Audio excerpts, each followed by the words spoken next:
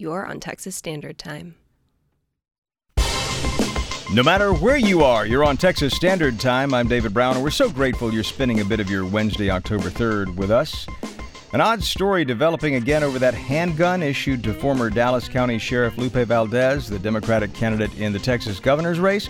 You may recall that back in July, the Dallas Morning News broke the story that the pistol was supposed to have been turned back into the sheriff's department, but had gone missing.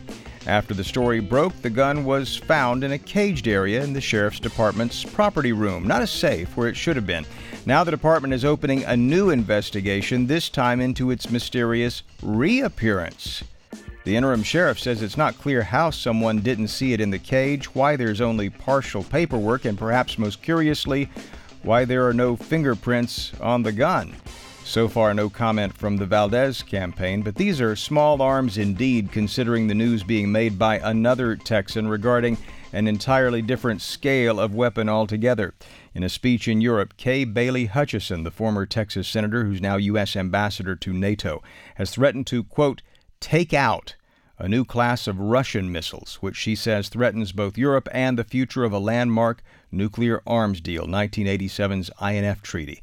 That deal banned a whole category of nuclear weapons, specifically ground-launched missiles capable of striking targets at distances between 310 and 3,100 miles, and it was a breakthrough after years of work at denuclearization. Michael Mosser specializes in international relations at the University of Texas at Austin.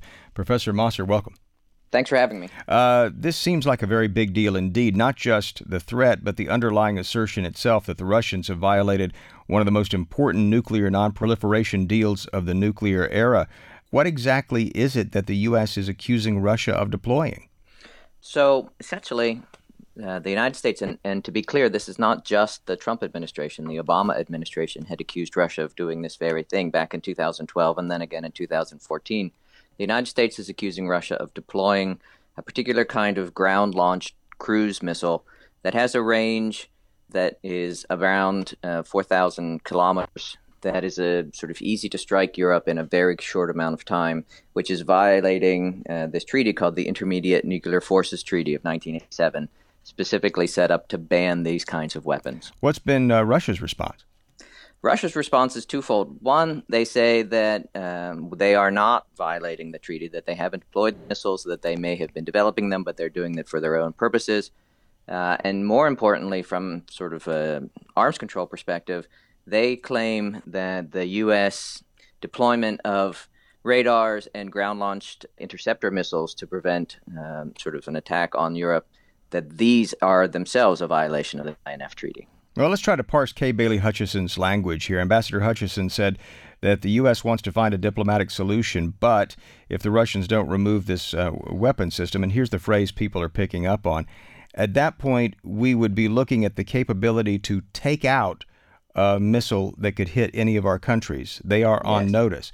Is she suggesting a preemptive strike?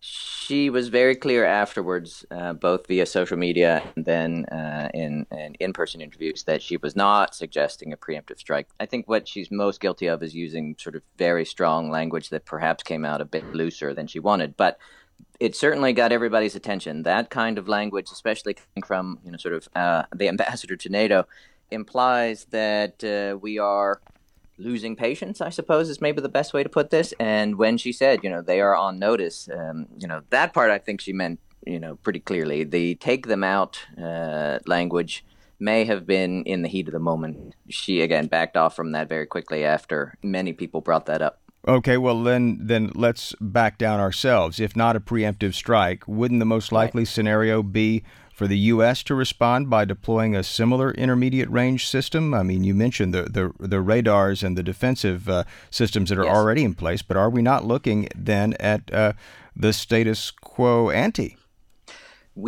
So there are two responses that the U.S. is likely to take. One is to accelerate research and development of this type of ground launch missile with this medium range, and that, oddly enough, or maybe not oddly, but it's not prohibited by the treaty. R&D is allowed. Deployment is illegal via the treaty, but R&D is allowed. So it's likely that we will accelerate research and development. The second and much more dangerous possibility from the point of view of arms control is that we begin to unwind the treaty. We are already accusing the Russians of being in violation of this.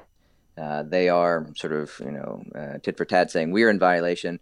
We are already then, as you can tell, kind of delegitimizing the treaty. And if we take concrete actions to pull out of the treaty, that's a major cornerstone of arms control that will be shaky or perhaps even falling. Are there clear options for going forward, or is it possible this just sort of goes away, fades away? What do you see as the next step? Well, the NATO defense ministers are meeting today, in fact, in Brussels. And the next step will be for this to be raised not just bilaterally between the United States and Russia, but sort of multilaterally between NATO defense ministers, all 29 of them, and coming up with a unified position.